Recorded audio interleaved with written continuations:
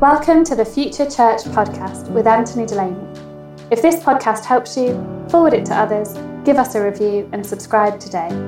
For additional thoughts and resources, visit anthonydelaney.com. Well, I've just spent some time already talking with my friend Rich Robinson as part of the Future Church podcast, and I want to welcome you today. This is where I pick the brains of people who are going to help us to be able to think into the future of the church. And we've already started with some amazing people, one of whom I know is one of your best friends, who's Alan Hirsch, and we learned so much from him.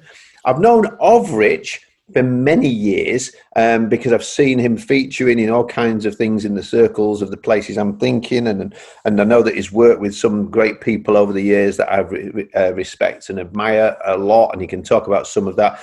To be honest with you, you form a mental picture, like, with somebody on the radio, and then you meet them. I kind of, in my head, thought Rich was like a little guy, probably about my age, and fairly overweight. That was, I don't know why, but that's what was going on in my head.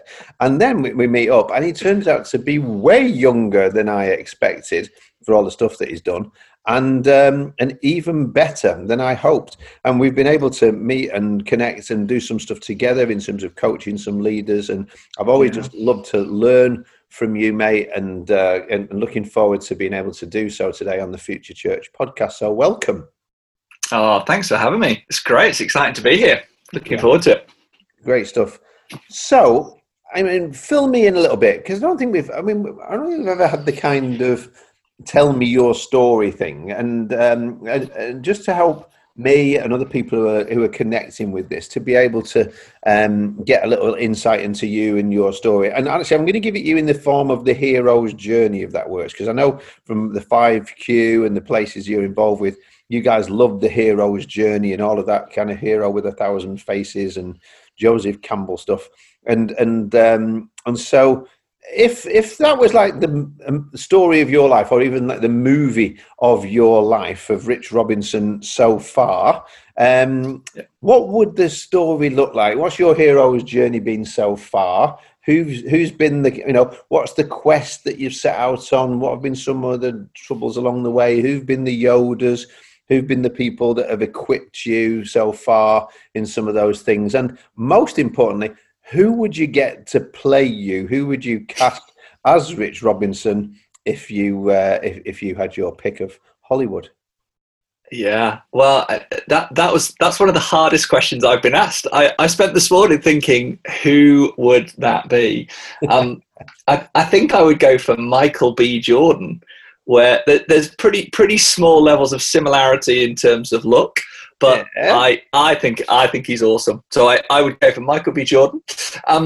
I became a Christian 20-something years ago. So I'm in my early 40s now, and the normality for me was I grew up with latent Christian values, but no overt Christian sort of engagement. So my gran, who died during COVID, had 100, knew wow. Jesus for 96 years, prayed for me every day of my life. So wow. An absolute hero of the faith. And so it was there, but not there.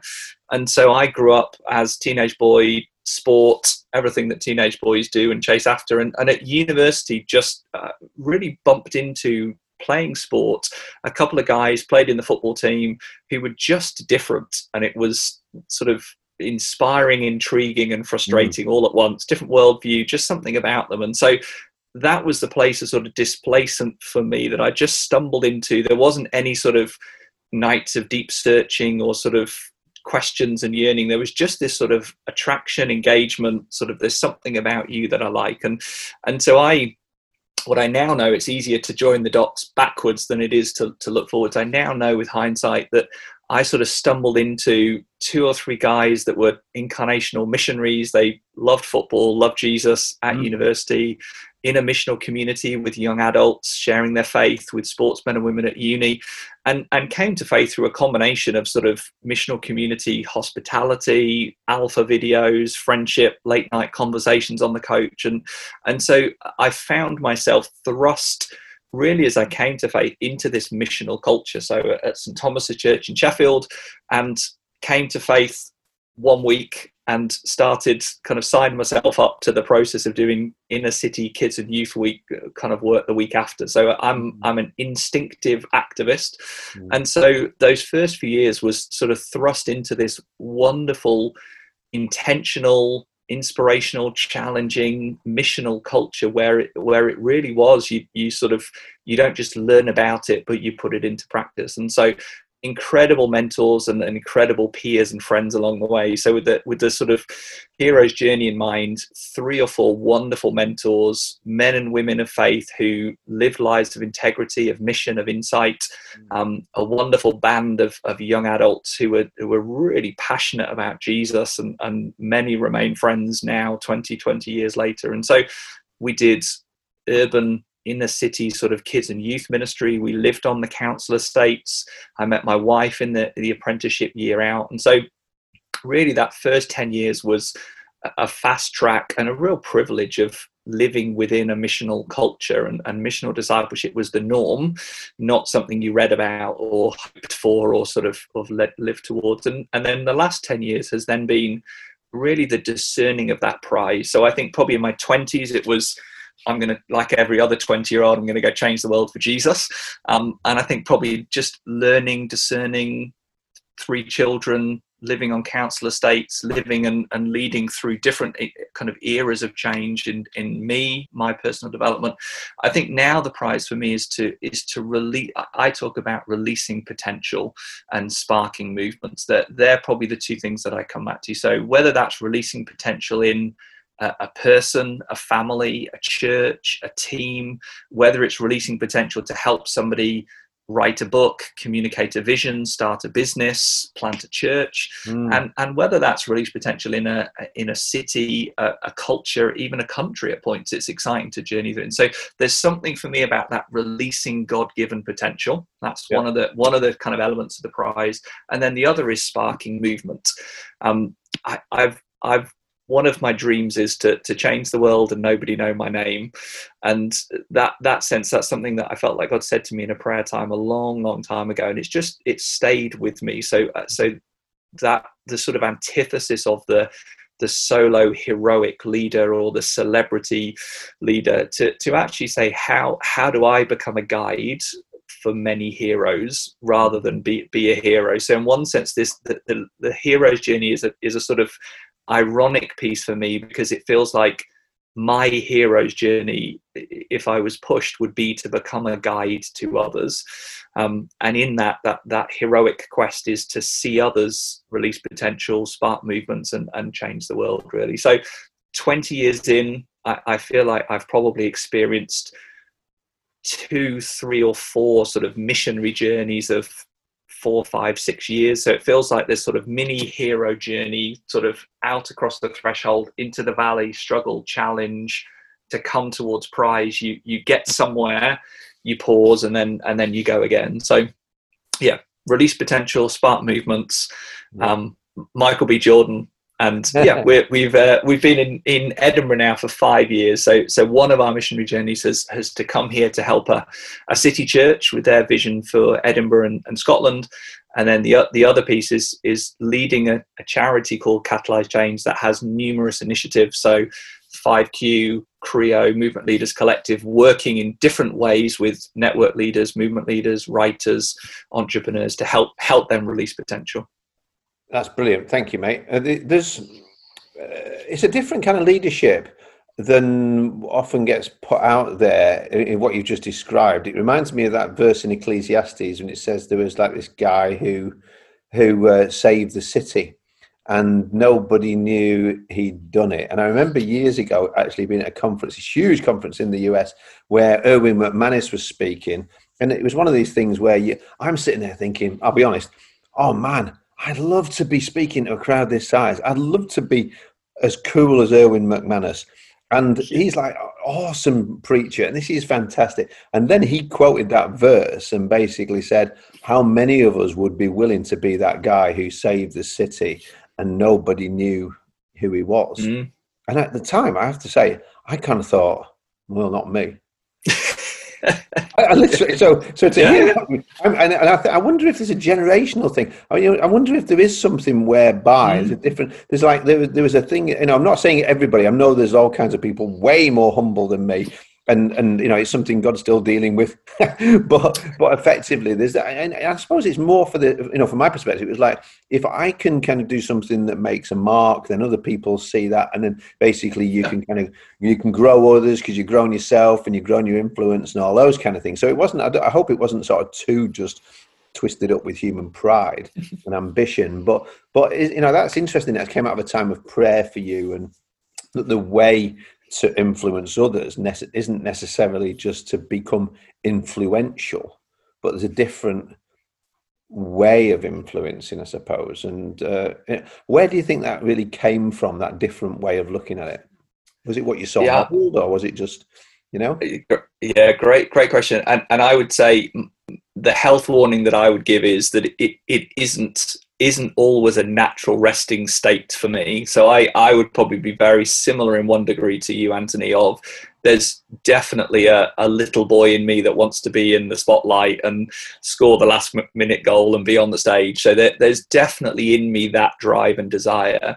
And I think that why it stayed with me is because it came through prayer. So it was almost a sort of a prophetic rudder for my apostolic energy, almost. So that apostolic drive I have to pioneer, create, innovate new frontiers, new possibilities, it almost just, in my darker days, reminds me that this is for God rather than just in my own strength. And in my lighter days is a sort of a compass or a bearing that helps me to frame what I do. So yeah, I wouldn't want anyone to listen and think that's a natural space and a natural state for me. It definitely is a God-given word that I've wrestled to own, and I will continue to wrestle to own. I think I've had the pleasure and privilege and pain of seeing lots of leadership up close. I'm not perfect. No person is perfect. Only Jesus is perfect. So I think, yes, I've picked and learnt and observed and been apprenticed and instructed by numerous different styles of leadership. So some where I've said, I definitely want to be like that, and others that I've seen and I've said, I definitely don't want to be like that. And there'll be people that I lead that have both of those responses to me. So in no way would I kind of put myself above or beyond any of that. So I think for me, I've had the privilege of probably 3 or 4 great leaders around me that have really modeled humility, and a win for you is a win for me as a leader, that there's an influence that comes relationally. And I think, to your comment, I think the combination of inspiring people by your example, but making sure that inspiration doesn't become disempowering for them or helps them to sort of abdicate responsibility and just leave it to you. I think that's the thing where inspiration can inspire action in others. It's a win. Where inspiration inspires applause in others, and they stand and watch and applaud and leave you to it. That's the sort of, it's a very, very fine line. So partly I think it's prophetic. So it's owning that God wants this for me, that He said this to me. Partly, yes, it's healthy and unhealthy models around me that I've picked up. And partly I think it probably is to some degree a generational thing. So I would be the penultimate, most sociologists would put me in terms of age as the penultimate year of Gen X. So I'm at the bottom end of Gen X and would be a sort of 2 years beyond an early millennial. So there definitely is something in me of a desire to build. I kind of have the slightly more Gen X step back critique, the world's out to get me. And I have some of the millennial, I want to change the world and rebuild from the rubble. And so there's definitely a little bit of both of those dynamics in me to say, I want to build with others. So that Nehemiah piece of the different families and units building the wall together, that it was a wonderful effort, a communal effort, that the book is named after one person, but the book doesn't happen without numerous hands, feet, hearts, energy and effort as a communal effort, definitely. So one thing I've observed in various settings with you, learning communities I've been a part of, and have sort of worked to some extent with you on, is that you're great at questions. So it must, in some way, for you to, it's quite nice actually to put you in the hot seat and ask you some questions, because I think you're really great at drawing out from others what's inside of them, or what God has put inside of them. I know, very grateful to you, you've coached Emma, who's my daughter, but also runs New Thing for Western Europe, and I know part of what you've done with her has helped her to, in the same way, facilitate groups and kind of coach by questions. So therefore, I was thinking, when I'm going to be putting questions to Rich, it's going to be difficult. So I thought, well, what I'm going to do is enlist you in this. So my next question is, what's the next question? What question should I ask Rich Robinson now? Oh, good question. Good question. I think the mark of a good question, I would say, has two sides to it. One is more encouraging, inviting. One is more challenging. So a good question should either inspire something that's hidden, so invoke a curiosity, a passion, something that uncovers a latent potential or an unspoken dream. So it calls something out that they pursue in the answer. They pursue something that perhaps wasn't known, seen, aware. Or the other side of a question is asking something that somebody wants to remain hidden. So it's either unearthing something that needs to be unearthed, that they want to unearth, so it's a passion, a vision, a hope. Or a good question actually helps them to go deeper in terms of reflection, introspection, process awareness that they may not like. So I would say some of the questions that I don't like but need to be asked are, do you need to slow down and think about this? Do you need to do this, or should somebody else do this? Is this the right thing at the right time? Because I know myself well enough to know that pace isn't always one of my strong suits. So questions around, are you going too quick? Is this too early? Are you pushing too hard? Is all, any question in that bracket is always a good one. And also my instinct to want to do things, to be active, to want to help, to want to be in the middle of things. Again, any question on, have you just instinctively said yes? Are you just in it without thinking? Are you there? So there's questions on that side that I don't like but need to be asked. And then the flip side, I think, is, for me, the questions around what are you dreaming about? What are you reading? What are you thinking about? My brain is often going at 100 miles an hour in 100 directions of possibility, probability, learning. So there's lots of different things there. I love those kind of questions, to dream and scheme and plan and hope and kind of conjecture, vision, inspiration with people. Those kind of conversations I love. So those conversations always start with an open-ended question, a sort of a what if or a what about or what could be question. I love those kind of questions. It's good. So what kind of questions are you finding yourself asking leaders at this time? Because obviously we're in a time that is questioning us. Yes. Questions are coming at us left, right and centre in terms of the church, our place in it, what leadership even looks like in going forwards, and how we engage with that. So in order to not necessarily give people, I don't think you're somebody, I've never really seen you so much as somebody who's going around saying, oh, here's the answer, do this, do this, do that. That's not you. Yeah. But you help put people to find, well, it's the whole, rather than telling them what to think, you're teaching them how to think. What kind of questions now, I'm a church leader, obviously, but what you're asking me, I'm not saying I'll give you the answer, but what kind of questions are you using at the moment that's helping bring that invitation or challenge to some? And so people who are now listening to this podcast, you've got some time with them sitting across a table, they're figuring out, trying to think of the future and what it looks like. What kind of questions might you want to say to them? You could really be pondering these kind of questions in this time. What sort of thing would it look like?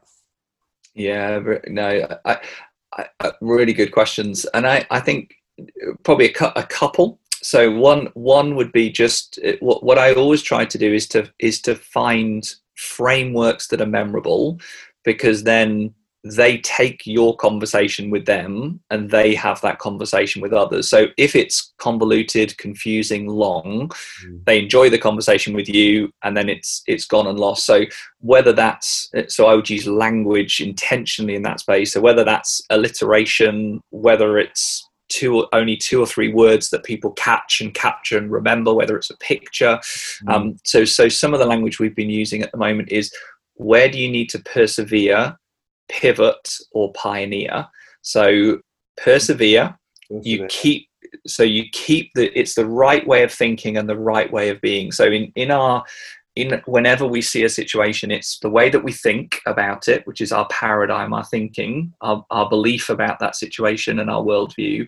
And then it's also our practice, our activity, our behaviors, what we do. So it's how we think about it and how we act in it. So where do you need to persevere, which is maintain your belief and behavior? So we're on track, we've got the right vision, right principles, and we've got the right vehicle strategy. So we need to persevere, hold the line. Where do we need to pivot, which is keeping the principle and the way of thinking, but actually changing our practice, so doing something differently. So it's the same principle, same vision, but maybe a different strategy, different vehicle. And where do we need to pioneer, which is a new way of thinking and a new way of being and behaving. So actually there's not, in these situations, it's not always a sense of throw out the kitchen sink, rewrite everything, start again. There's actually sometimes where it's we need to do this in COVID, through COVID, and past COVID. We need to hold the line, keep the direction of travel. This is the right thing to do to persevere. There's some things where we say, yeah, we still need to do small groups, but actually the way that we do small groups, we need to pivot. And obviously there's one giant pivot from on the ground to online, but there are other smaller, more subtle pivots. And so it's the same principle, but just done slightly differently in practice. And then there are other situations where actually there's a brand new response.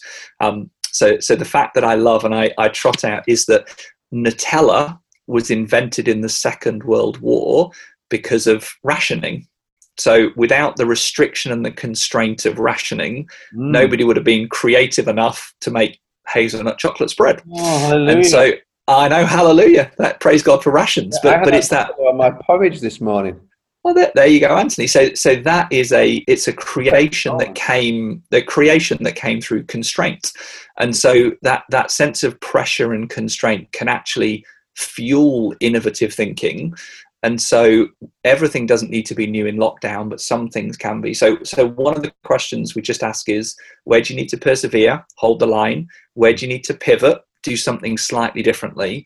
And where do you need to pioneer and actually trial something new and have a go at pushing the envelope? And then the other question, which I asked before COVID and will continue ask, is what is God saying to you and what are you doing about it? So just very simply being aware through words, body and spirit. So what's God saying to you through the Bible, through his people, by his Holy Spirit? What is he saying? What's he sparking? What's he revealing? What's he encouraging? What's he challenging? And then how does that word become flesh? What's your response? Because at the lowest sort of, or the smallest unit, if we are following God and embodying his words to us, most of the rest of the stuff is manageable downhill, and we've got at least a running start to face some of those challenges. Right. It's good. So I'm going to add that P onto your 3 Ps and put porridge. Yeah. Because I'm a big porridge fan, I have to say. I have to admit, there are mornings, I know I should wake up and always be the Lord be my first thought, and I do want that, but sometimes I have to confess porridge. I wake up and I'm like, oh, porridge, I'm going to make porridge. But that may be unusual. Is there anything unusual that something that you do that you think is? And I have to have porridge. There's a particular kind of porridge. It's Flavorhans. It's the best. I like to cook it a particular way, and I like it with honey, and I like it with a bit of cinnamon and bananas and blueberries and a little bit of Nutella, and then that is like the porridge of, that will be served in heaven. So is there anything like you do that other people might think is slightly peculiar or weird? I'm not saying that is necessarily, that's just me, but what's normal for you, but somebody else might say, oh, that's a bit weird. Something you think, something you do, anything like that? I have a so similar to you in the porridge. I have a particular preferred design of mug that my wife and my family think is strange. So I like a big chunky mug. It needs to have a thick handle. It's almost a pint and a half of coffee in a mug. And they don't even let you keep those mugs. They throw them out. I know. Yeah, and they purchase small, thin china ones that feel like a thimble. I think that this is like an APEST thing. There's something going on here, because I think we are a similar profile in some ways. We are. Talk about that in a moment, but I'm like fully tracking with you on the big mug thing. It's like, if I'm going to make a cup of tea, I want it to be big enough to have been worth making and to drink from. I don't want a little thing that, so absolutely. That's not weird. Just good. That makes me feel better. You, in the name of Jesus. Be free. Be free. Be free. Be free. That word that's been spoken over you is not, I declare you free in the name of Jesus of that. Amen. I receive it. So I mentioned this thing APEST, and I know we know what we're talking about, but sometimes these things can be kind of come inside the language, etc. Yeah. I know it's something that you, Alan, and others, and this tell us, 5Q. You mentioned these things earlier, which again have been for me very influential, helpful, and continue to be as we think about the future of the church. It's really going back to the biblical framework of the church. It's not like here's a new thing. It's actually, how do we do real church? But APEST, just give us a run through. What does that involve? What does it actually mean in a practical way people can get hold of it? It's overt in Ephesians 4, 1-16, and then it's covert and spread and throughout the life and leadership of Jesus and throughout Scripture. So it's talking about and giving a picture of maturity. So Paul is painting a picture of this prize. So the hero's journey, his prize, his greener pasture that he paints in Ephesians 4 is this sense and this picture of maturity, foundation of unity. And honestly, if we as the church lived Ephesians 4, 1-6 and dwelt in unity, again, most other things we'd have a fighting chance with, and we'd be fine. So it paints a picture of a foundation of unity, this diversity that's expressed through the apostolic, the prophetic, the evangelistic, the shepherding, the teaching. So APEST, and it talks of what Paul talks about is that this is gifted as dynamics to the body for the purpose of maturity. So this prize is unlocked by this diversity. So a foundation of unity, the gift of diversity. So difference is built into the system. So sort of like sand that the grit brings out this oyster, and this prize and this pearl of maturity. So really what Alan Hirsch and myself and others are doing is almost something that's been hidden in plain sight. So most people have seen it, know something of it. What we're looking at as we engage churches as leaders is to say this: it starts and ends with Jesus. So actually, if you want to see the apostolic, so the apostolic being innovation, design, future, frontier, the pushing generative and in kind of ingenious form to push forward. If you want to see that perfected and modeled, you look at Jesus. The prophetic, that covenant faithfulness to God, and that index to the margin, the poor, the lonely, the widow, the orphan. If you want to see the prophetic, the sort of compass of the church, you see that perfectly expressed in Jesus. The evangelistic is about good news, sharing of faith, embodying of faith, extending the kingdom through word and deed. Again, if you want to see the perfect evangelist or evangelism, you look at Jesus. Shepherding, the good shepherd, love, care, relational wholeness, relational reconciliation, community with integrity and authenticity. Again, you look at the good shepherd, Jesus. Yeah. Teaching, wisdom applied and integrated into everyday life. So not just the teacher and the preacher. And so we're looking at APEST as 5 marks of Jesus and his thumbprint on every believer and his thumbprint on every community. So the church and a church. And so we're using APEST as a way to frame discipleship, to frame leadership, and to frame community, to give us a picture and a prize of maturity. So yeah, not a new thing, not a quick fix, a silver bullet, a set of vehicles or a system, but more a Jesus-centric biblical worldview to look at maturity for discipleship, maturity for leadership, maturity for church, community and church. So that's fantastic. So if I'm like running St. Blodwen's Church and CC and it like COVID's happened and we don't know what we're doing really going forwards and we want to have some services, but can we just sort of look around and basically say, well, this guy, he's like an entrepreneur, so he'll be the apostle. We'll call him Apostle Bill.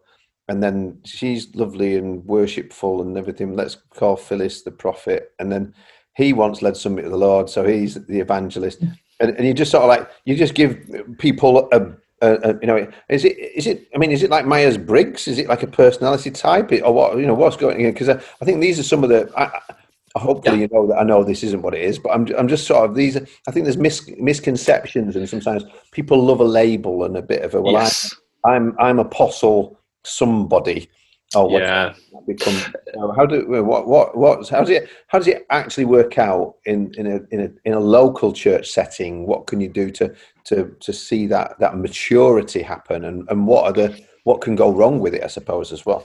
Yeah. Oh, there's lots that can go wrong, Anthony, and lots of misinformation, misappropriation, misunderstanding. Definitely. So we would very clearly and overtly and quite proactively say, APEST is not an excuse, it's not a box, it's not a title. So it's not an excuse. So if you're more apostolic and you see potential and future and innovation, just because you're more apostolic, it's not an excuse to not love people or read scripture or share your faith. If you're more prophetic, it's not an excuse to not be grounded in scripture. If you're more evangelistic and want to go share your faith with the world, it's not an excuse to not turn up at church and not be part of a Christian community. So it's not an excuse for your weakness or immaturity. It's not a box. It's not you're one of the 5 and you wear a t-shirt and forever you shall be all the apostles over here, all the prophets over there. Yeah, exactly. It's not one, it's not forever. It's a dynamic combination of all 5 of these because,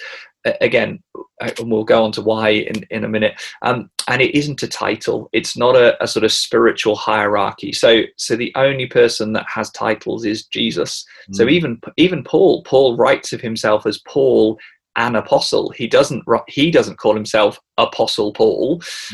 We've given him that title. So absolutely, when you hear people or see people using it as an excuse for immaturity or brokenness, as a title to elevate or a box to put themselves or others in, then that for us wouldn't be a correct, whole, mature expression of this truth. So it's far more than that. And again, a couple of things that we talk about. We talk about systems thinking, not strengths thinking. So strengths thinking is I maximize my strengths and I'm the best. And so when we think about these 5 dynamics, the graces of Jesus gifted to the church and marking us as disciples, I am more strong, and my worldview is wired by apostle and evangelist. So the way that I see the world, the way that I think about it, what I champion, what I complain about is more around innovation, scale, change and potential, the A, and sharing good news, being good news, storytelling, connecting, engaging with people, E. Now, if I just say I'm going to be the best apostle evangelist ever, or I put my apostle evangelist t-shirt on and I'm never anything else, if that if my family or my friends or my community need me to care or need me to train and teach or need me to know what God's saying, then I can't just go, I've outsourced those other three functions to somebody else. Because the danger there is with that strength thinking is we conform Christ into our likeness. We have a sort of a pick and mix Jesus of, oh, look, Jesus looks just like me. How amazing is that? Who knew? Whereas actually, if we do systems thinking, all five of these are interconnected and interplay and interdependent. So actually, if I'm strong, I'm right-handed, so my right hand is AE. So when somebody comes towards me, pre-COVID, without social distancing, I would reach to shake their hand with my right hand. I reach towards the world with my AE. But if I turn to my other side and try and shake them left-handed, it feels slightly contorted. And that's my prophet shepherd. They're my lower two of the five. You're never in the Scouts then? Never in the Scouts. No, exactly. No, I played Cubs football, and then my career ended. But it was more for the football than the Cubs. But don't tell anyone. Hopefully, there's no Cub masters listening. I'll be outed. But the thing is, my weaker, my left-handedness, my shepherd prophet, they interplay with my apostle and evangelist. So they're all interconnected. I need to love people. I need to listen to God. I need to be in prayer. I need to embrace social justice. I need to embrace reconciliation. And so these are five marks of every disciple rather than a personality type where we are one or two.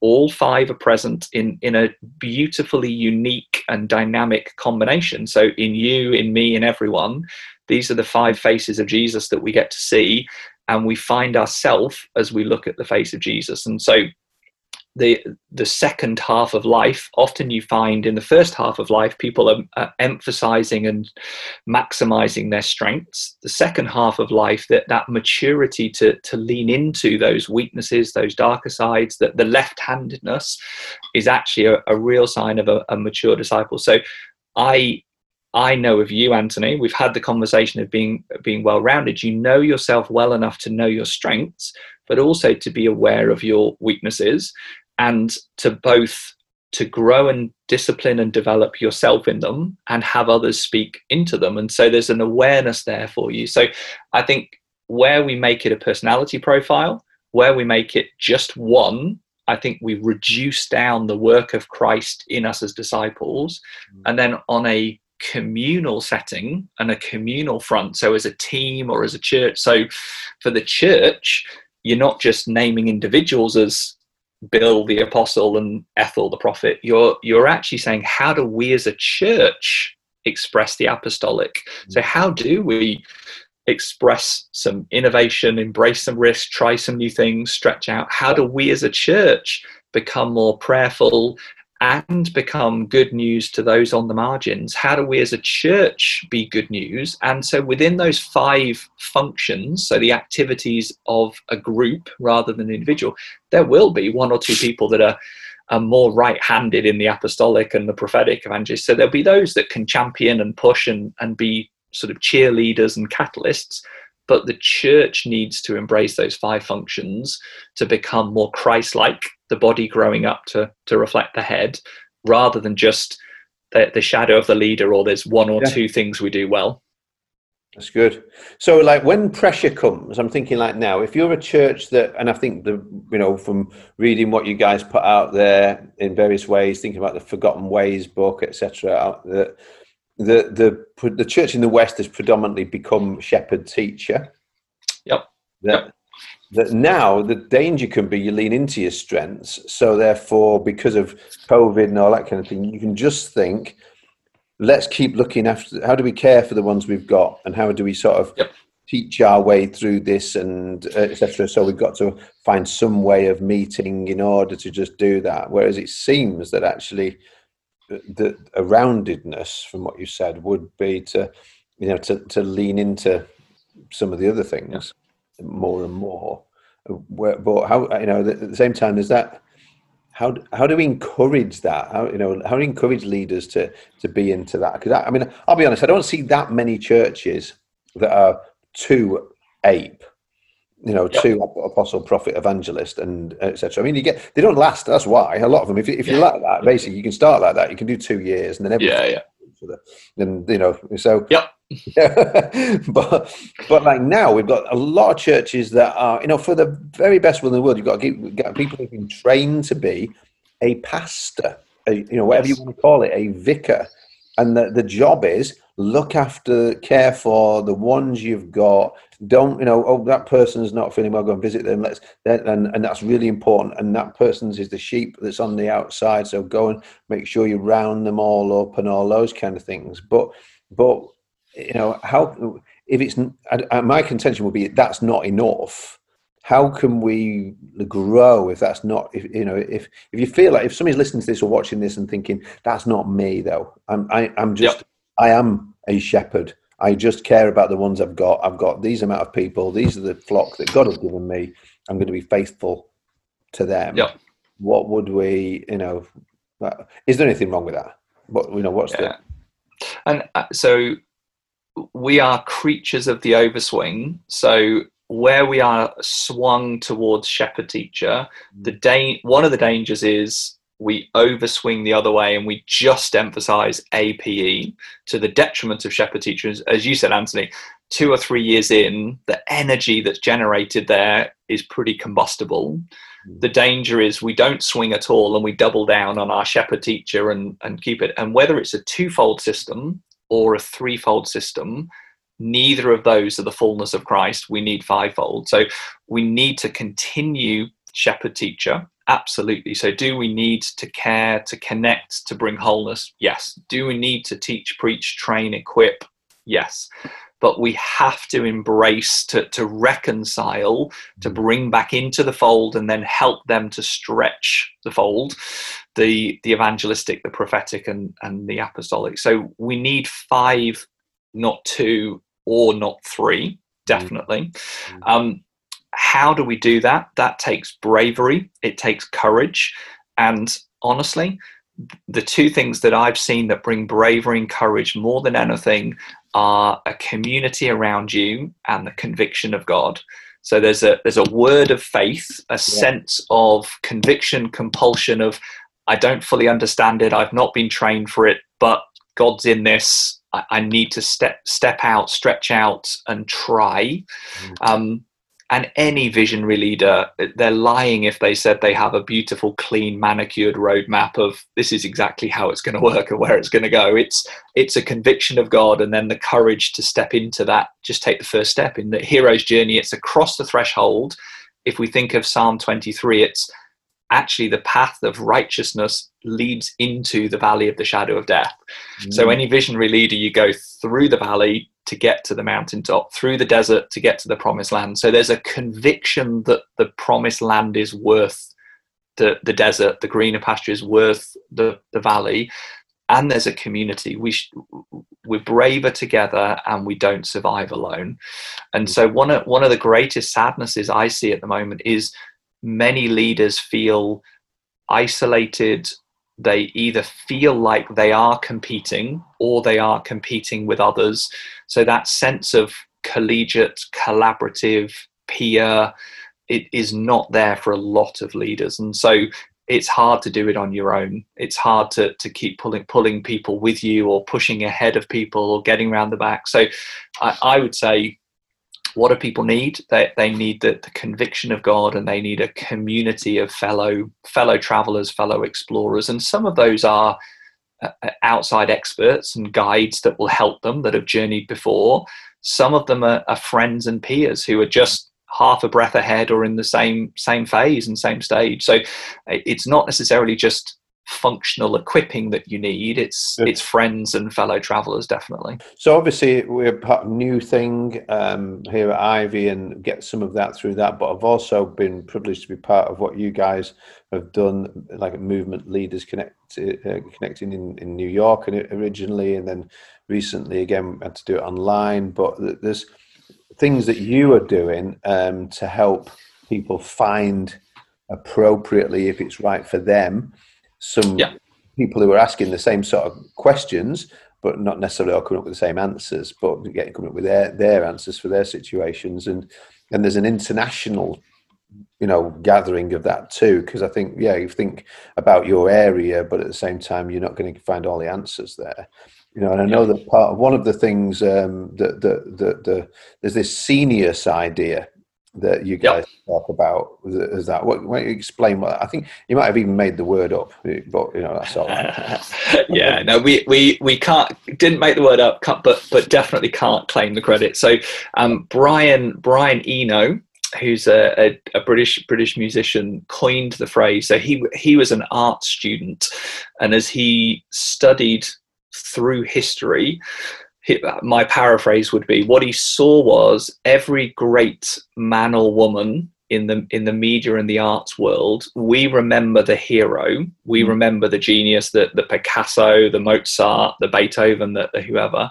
But what he discovered was that there was a scene that produced that genius. So it was never a lone genius, and so it was a hub, a culture, a scene that produced that beautiful sort of breakthrough, and history is peaked with these kind of insights, breakthrough, innovation, change.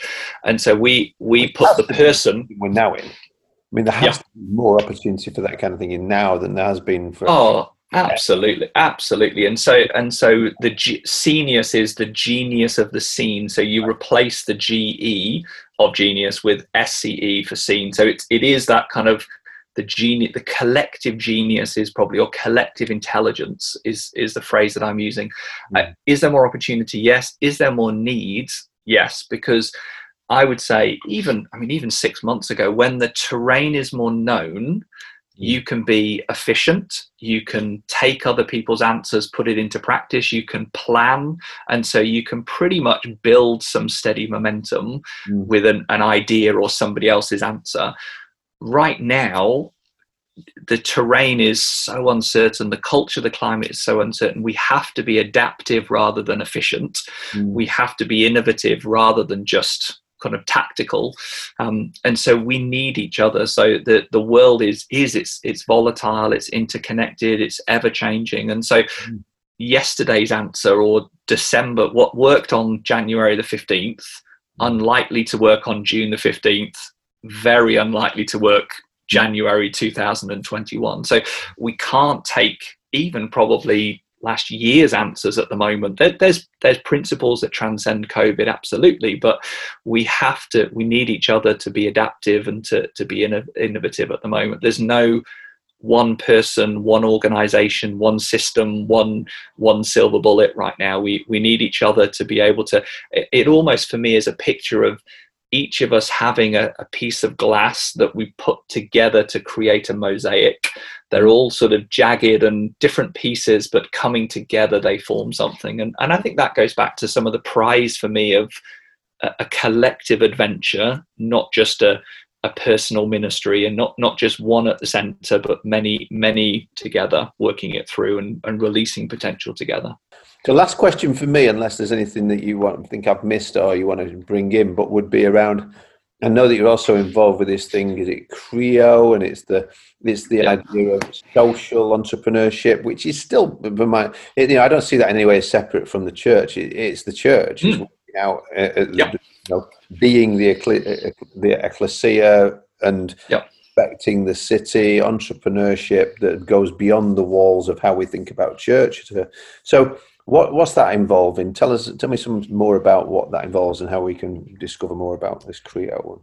Yeah, it's great. So CREO is to create, and the process and the aim is to help Christian entrepreneurs grow with a social impact vision or venture. So it's integrated faith. It's their faith making a difference in the world. And so we want them to develop their Christ-likeness and their character. So we don't want them to be an incredible entrepreneur, change the world and lose their faith. But we also want to grow them in their capacity and competency in terms of entrepreneurship. So we also don't want a wonderful godly Christian who's bankrupt or has a wonderful idea that doesn't get off the whiteboard. By faith. Yes, exactly. It's like you're wonderful, but and so that balance of we don't want successful, we don't want lovely, we want both intertwined. And so what we're doing is we've created an online experience to engage content. So it's asynchronous, you can listen and watch whenever. So it's a sort of, if you imagine a Netflix platform with numerous experts in their field, 8 to 12 minute TED Talks around a particular topic with then some interviews. So there's 9 different sections that we feel every Christian entrepreneur needs to engage with. And in these 9 sections, there's numerous videos that you can watch. There's some coaching and training from mentors and guides, experienced entrepreneurs with different skill sets. And then there's a sense of that there's a collective, and the sense there is of many entrepreneurs feel lonely. They have a vision, but don't necessarily feel like they have the resources or the networks or the connections to make it happen. So actually connecting entrepreneurs together, we're braver together, more courageous together, just helps to inspire, encourage, and resource them. So there's content, there's coaching, and there's a collective. And really, for me, it goes back to the releasing potential. So the Movement Leaders Collective is releasing potential in a movement leader or a network leader. 5Q is releasing potential in a church leader and a church, and Creo is releasing potential in a Christian entrepreneur. So they're 3 different initiatives that have that same heart. And I feel, and time may prove me wrong, but I think I feel and I see this Nehemiah need that actually in the next 6 months to 6 years, there's a rebuilding of the city walls that we as Christians, we don't have sole agency or responsibility to do that, but we will be doing it alongside many other people, many other agencies. But we as Christians and we as the church need to be an agency that rebuilds, that is good news, that brings social transformation, city transformation, and actually is good news to our city. And I think there's a call and an opportunity there. And I think many millennials have that integrated worldview of my faith, my work, my money, time, and efforts. Who I am Sunday is the same as Monday, and the difference I want to make a difference in the world. And so that sense, I think that's the front end of the next season for the church at large, I would say. Yeah, because the evidence seems to be that the groups that are least engaging now, even with your most cutting edge online church, is the millennials who are less so, because they want, like you say, still to change the world, and they see the world needs changing even more. Yes. And doing church, watching church, etc., isn't going to cut it very long for them. So no, and I think I think we have wonderful heritage in the UK, and I'm now based up in Scotland, so that the Celtic heritage, the monastic heritage of prayer, community, and work, almost 3 overlapping circles, not 3 distinct circles. I think that's the mark that they want, a deep spirituality. And so the John Mark Comers of the world and others would speak to that deep, authentic spirituality. Millennials and others want relational integrity and authenticity. They want that connection. They want to be collaborative. They don't want to be a lone superstar. They want the collectives.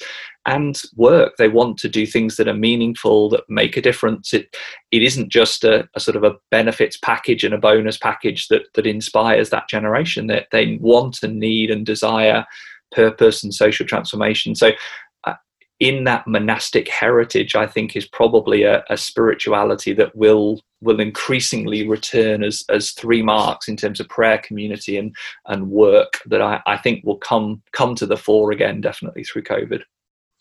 So good. Do you have like a verse? I mean, it seems you've got, there's a similar thread keeps coming through just as we wrap up in terms of what your passion is for. And it really is about seeing other people flourishing and, in different ways. I wonder if, probably got a bunch of them, but I have like a verse, but is there one that for you sort of in some way encapsulates any of this you've never put down? Yeah, so 5 words just before the calling of Simon Peter. He's Simon Peter, experienced fisherman, getting fishing advice from a builder. Jesus is giving him advice of where or when to throw his net, and he says, "But because you say so." And that's a verse. I would say there's so many others, but for me, that encapsulates discipleship, it encapsulates Christian leadership. It is who I want to be, is whether I understand this or not, whether I have any experience or not, any agency or not, whether I think I know what to do or not, I want my response to be, but because you say so. And that necessitates both knowing what Jesus is saying and having the courage to step out and embody that. So yeah, it's a little verse hidden at the start of Luke. Nice.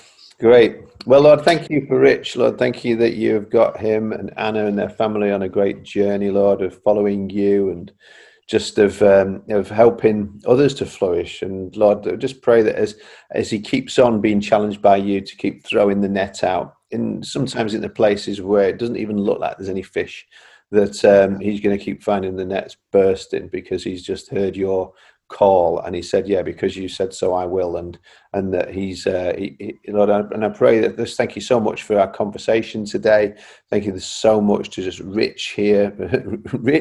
There's richness, Lord, that's come from this time. And I pray that for anybody listening and watching in different formats, that they'll be able to sift through what's for them, what's a now word, what's the next word that's going to help us to be ready to be that future church that you have in mind, that retains the best from the past, that continually is biblical in its in terms of being rooted, but at the same time really grows and stretches out and is producing so much fruit, whatever the season the world is in. Lord, thank you for the trees of the kingdom which produce fruit in every season. And Lord, that's how we want to be. In Jesus' name, amen. Amen.